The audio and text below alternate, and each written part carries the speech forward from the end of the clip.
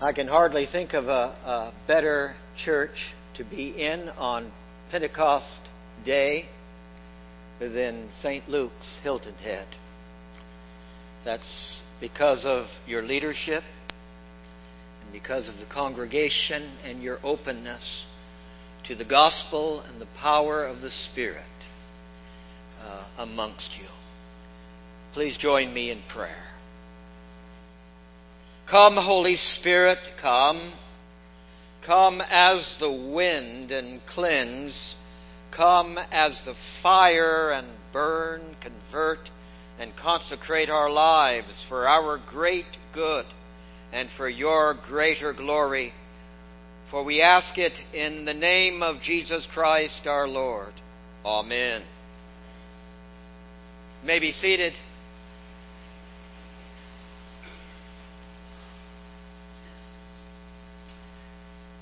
Well, let me draw your attention to the words that Jesus spoke that Kathy just read for us at the conclusion of the gospel reading. Jesus said, "I will ask the Father, and He will give you another advocate." My translation says, helper, to be with you forever, even the Spirit of truth, whom the world cannot receive, because it neither sees Him nor knows Him. You know Him, for He dwells with you and will be in you.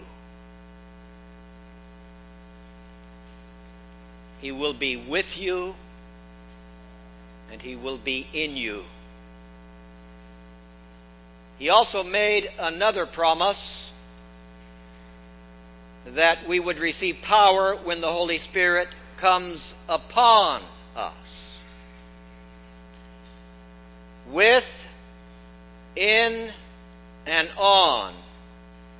I could ask these young men and women being confirmed here what with, in, and on grammatically are, and they would tell me they're prepositions, Bishop.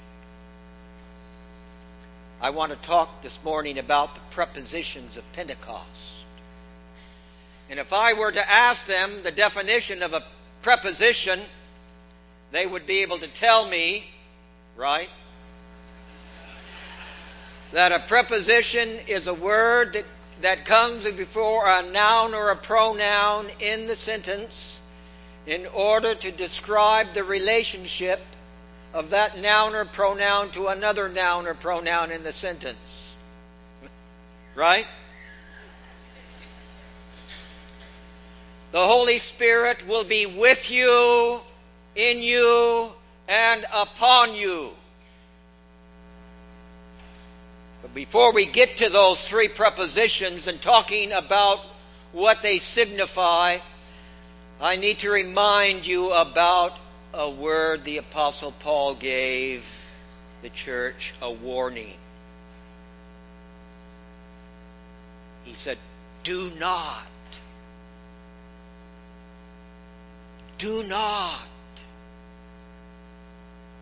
grieve the Holy Spirit, in whom you were sealed for the day of redemption. Now let's face it, you cannot grieve a thing or an it. You can run your car into a tree and you might be grieved, but the car's not grieved. The car's damaged, but it's not grieved. You can get frustrated with a tool and throw it across your workbench, and the tool is not grieved because it's a thing or an it. But when Paul says you do not grieve the Holy Spirit, he's not talking about a thing or an it. He's talking about the third person of the Godhead. He's talking about the greatest being in the world who can be grieved by people like you and me. He can be grieved by what we do, and by what we say, and by what we think, and how we act. The context in which Paul says, "Do not grieve the Holy Spirit, in whom you were sealed for the day of redemption," he goes on to say, "Let all bitterness, wrath, anger, clamor, and slander be put away from you, along with malice." Don't let that be in your life, because it will grieve the Holy Spirit. There are times that the Holy Spirit, during a worship service like this, draws near to us and begins to do a work within our lives of healing and redemption and transformation. And we leave here with a sense of His presence. But before long, because of how we've behaved and the things we've said, He withdraws. Doesn't leave us, but He withdraws a little bit. Almost as if to protect Himself.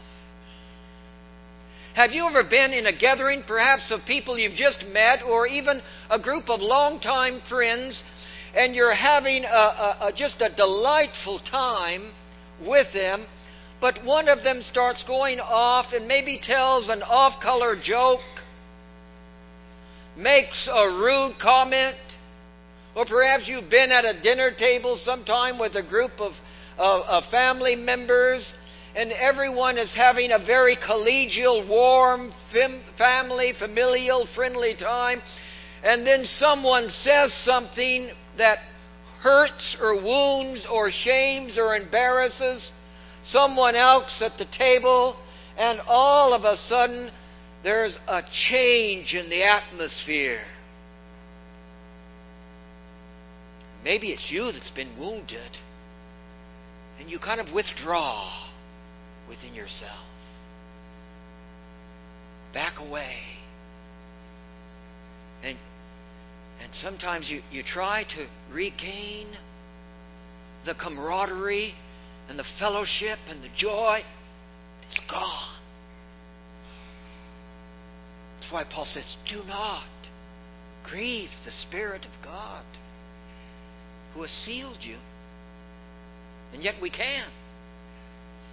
We can grieve the Holy Spirit who is with us today and may be powerfully present with us this morning by the way we treat the waiter or the waitress that serves us at lunch. Or the way we relate to the people in our family, the way you speak to your spouse, you can grieve the Holy Spirit. And we can grieve the Holy Spirit when we as a congregation of people begin to be at odds and resentful and bitter towards one another. You see, one of the things that happened on the day of Pentecost when the Spirit of God came upon those 120 disciples there in the upper room is it moved them from being consumers of grace to communicators of the gospel. It transformed them from being protectors of private turf to players on a common team. It moved them from being self-centered believers in Jesus as the Messiah, the Savior of the world, to Spirit-sent disciples. And one of the things that can happen within a congregation to grieve the Holy Spirit is when groups and individuals become more protective of their private turf rather than players on a common team. I know there have been times that one group within the congregation that I served became at odds with another group, or the odds of the leadership or whatever it is, and they were protecting their little private domain. And it doesn't happen in a church like this, I'm sure. But it begins to grieve the Spirit of God and all the things that God wanted to do and accomplish was grieved by that. And we start talking about negatively to and about one another, to one another. And then the Holy Spirit says, I think I'll just take a seat in the back until you guys work this out.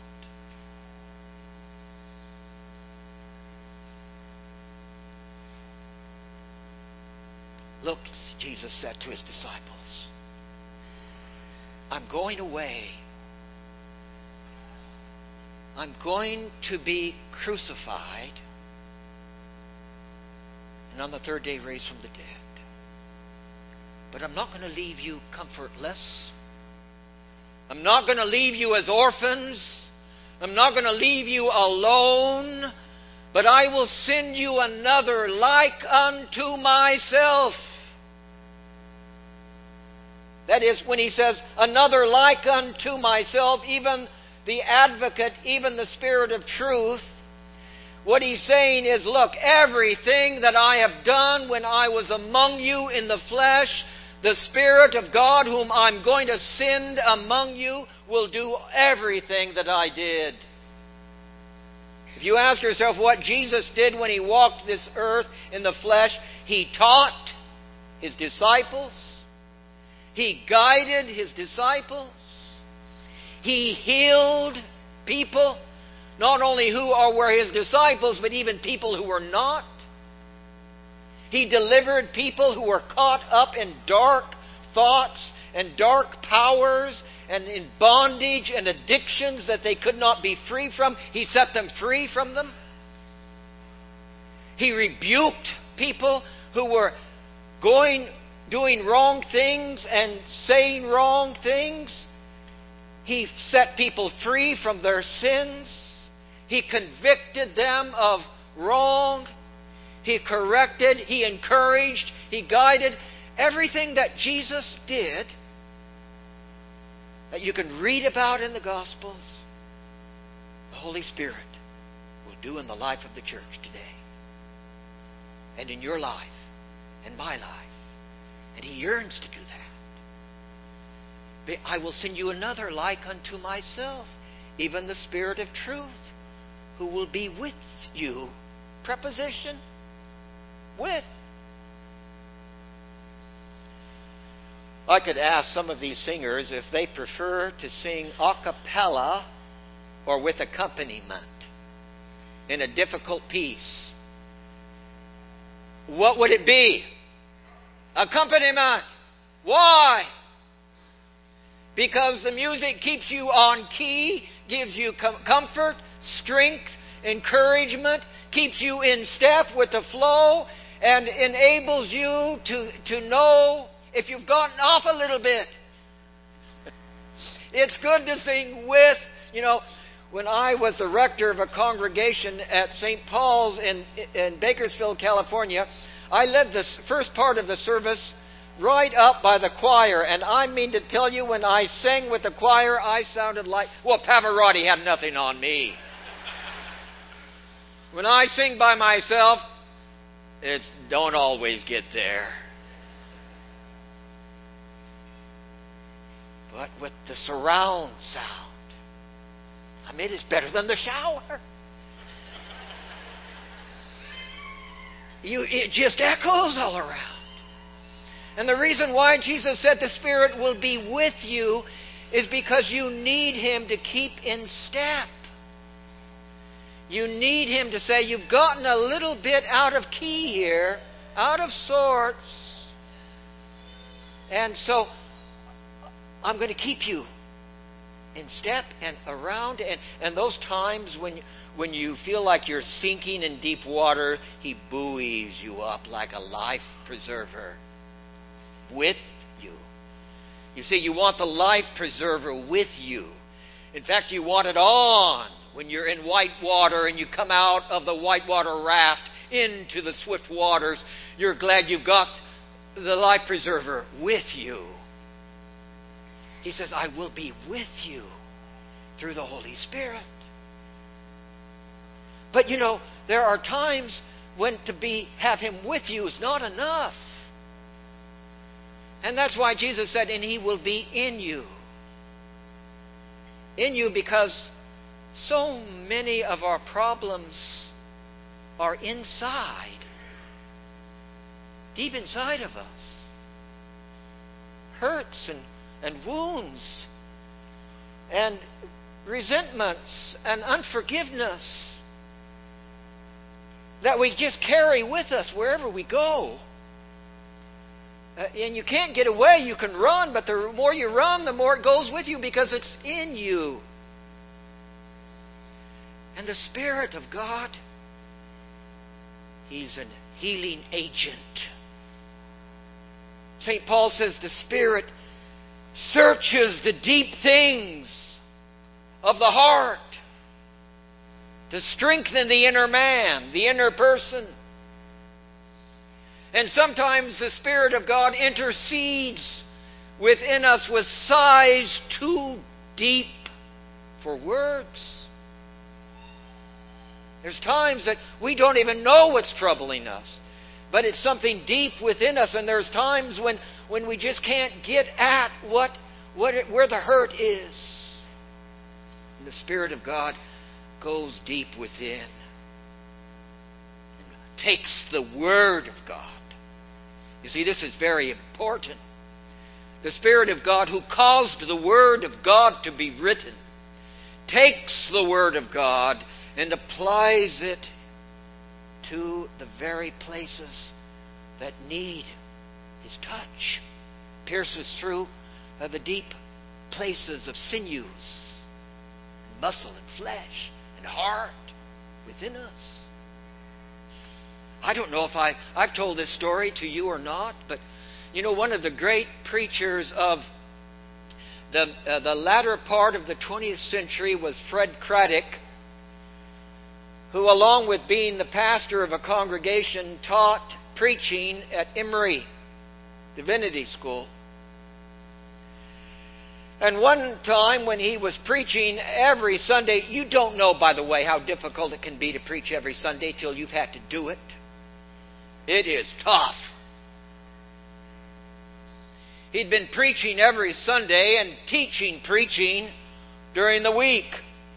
So when he finally got to vacation, he just wanted to be alone. I know it's hard to believe that a preacher on vacation wants to be alone, but he does. Don't you? Yeah, okay. I mean, you want your wife, Meredith, yes. But you don't necessarily want people, especially people you know. Don't get me wrong. We love the flock, but sometimes you just need a little time, little downtime. So they went up. It was the wrong place to go, but they went up to Gatlinburg, Tennessee. And he took his wife into this 4-star restaurant. And they were greeted as they came in by this very distinguished maitre d', gray hair and very distinguished looking. And Dr. Craddock said, "You know, sir, we would like just a quiet little table someplace off by ourselves for a quiet evening." So he took them over to this little cubby hole where there was a little gas fire burning there on the side. And he said, "Would this do?" And Dr. Craddock said, "That is wonderful." And Dr. Craddock's wife sat down, and he sat down, and then the maitre d' asked that horrible question that a preacher doesn't want to hear on vacation. "Sir," he said, "I didn't catch what you did when you came in." Well, Dr. Craddock said, "Well, that's because I didn't tell you." He says, "I'm a professor of homiletics," thinking that would throw him off. But the maitre d' said, "Homiletics, that's preaching, isn't it?" Dr. Craddock thought, "I'm stuck." "Yes, it's preaching." The maitre d' sat down in the booth beside him and said, Do I have a story for you?" The maitre d' said, when I was a young boy, I grew up in a small little town in Tennessee. And I was born illegitimately.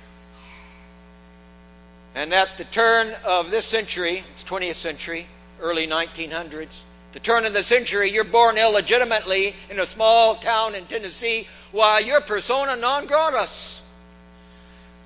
There were times that my mother and I were walking down the sidewalk, and people would see us coming down the other side, and they'd cross the street in order not to have to deal with us. I never knew who my father was, and my mother never talked about it.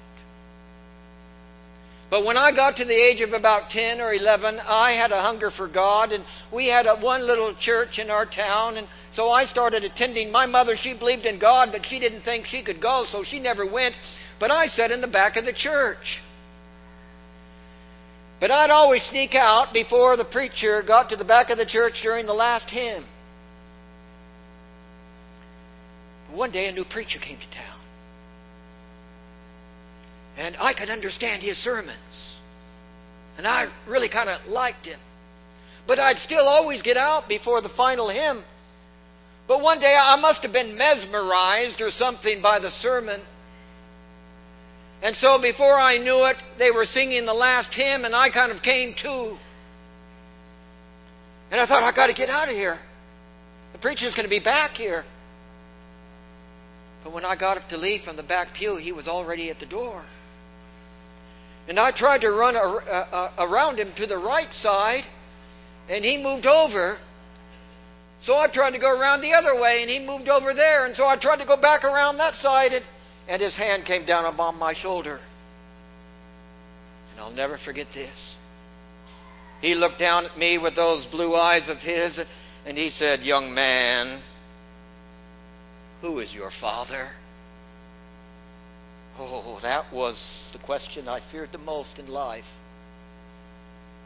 Who is my father? And I didn't know what to say. I was tongue-tied, couldn't say a word. His hand clamping down on my shoulder. And then he looked down again at me and said, "Young man," I said, "who is your daddy?" Oh, I wished the floor would just swallow me up. I thought, swallow me up, please. I just didn't know what to say and couldn't say anything. Then he asked it again. "Young man," I said, "who is your father?" I could feel the blood rushing to my head and my face feeling all red and warm. I could feel the tears swelling up in my eyes. And then, as long as I live, I'll never forget these words. He said, "Young man, I know who your father is." Why, you have a striking similarity to him. You're almost a perfect image of him. You see, young man, your father is the great God Almighty who in His Son, Jesus Christ, has made you His child. And He has a perfect plan for your life. He has great things in store for you, boy. And you know, that day, I felt layers of shame wash off of me. And I left that church with a new lilt and a new hope and a new freedom and a new joy. Well, now, Dr. Craddock, preacher, knowing a good story when he heard one, said, "Sir, I didn't catch your name when we came in here." Distinguished maitre d' said, "My name? Well, my name is Ben Hooper. You may have heard of me because I was at one time the governor of Tennessee. First governor of Tennessee, born illegitimately. But that day, I got credentials. I got a pedigree. I got a family heritage from God Himself. And life's never been the same, and I have never been the same." The Spirit of God, He searches the deep things of the heart. He takes the Word of God and He applies it in your life at the place where you need His healing touch. He's here today. And some of you need to hear His healing word. Be free. In the name of Jesus Christ, be healed. In the name of Jesus Christ, forgive the one who's hurt you, and you will set a prisoner free, and that prisoner is you. Be healed in the name of Jesus. And He takes the word and applies it to the heart and heals. Now, with and in, but there's another preposition. Remember? You will receive power when the Holy Spirit comes upon you. And the Spirit of God wants to empower each of us for ministry. He wants to move us from being churches that maintain to involved in mission. He wants to change us from being self-centered believers to Spirit-sent disciples. He wants to move us from being protectors of our own individual turf to players on a common team. He wants to move us from consumers of His grace to communicators of the gospel. And you don't need a Bible out hitting people with it. You need the Bible to be read, learned, marked, and inwardly believed and embraced. And then you can take His love out into the world. I have to say, one of the people that does this really well is my wife, Allison. She can be there at the grocery store or some other store at a cash register, and the way my children put it is, they'll say, watch, Mom will know this person's name, how many children they have, and what's the problem in their life before they're through having rung up her purchase. One day we were visiting at Resurrection Surfside, and I preached and taught and did all sorts of things. But I did it all to people in the church. As we were leaving to go up to another visitation, Allison said, I've got to pull in here. I said, why do you have to pull in there? We need to get to the next appointment. She says, just hush up, be quiet. I've got to pull in here. So we pulled into a Dunkin' Donut, and I said, why are we pulling in there? We have coffee. She said, I met this woman earlier today when I was getting coffee, and I asked her if she had a church, and she said no, she had just moved into town, and she was looking for a church, and I told her all about Resurrection Surfside, and I said I'd bring her back some material, and here it is. I said, I'm sorry. I was grieving the Holy Spirit.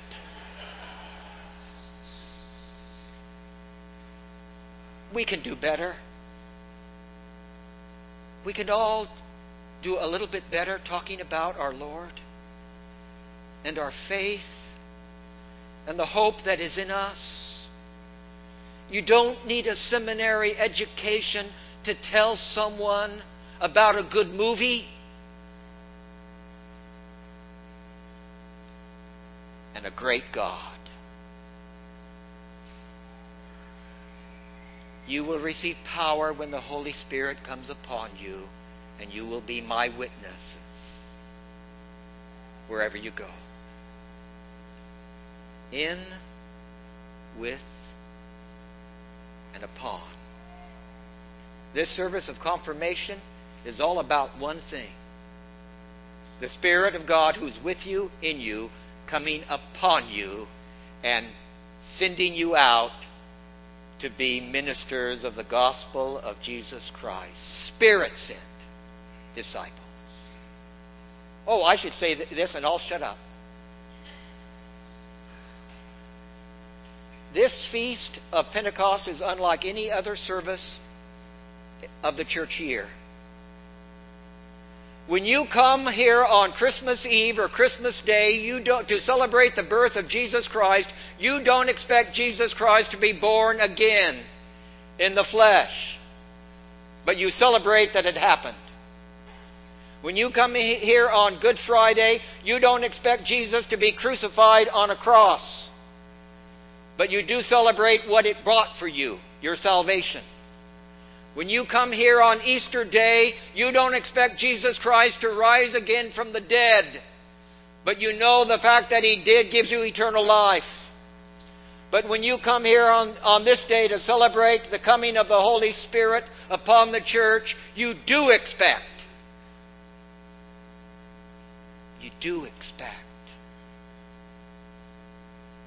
that He will come again today upon you, to be in, with, and on. He's alive and is present. Don't grieve Him, but open your heart, and He'll heal and forgive, convince, convert, transform, and set free our lives. Let us pray.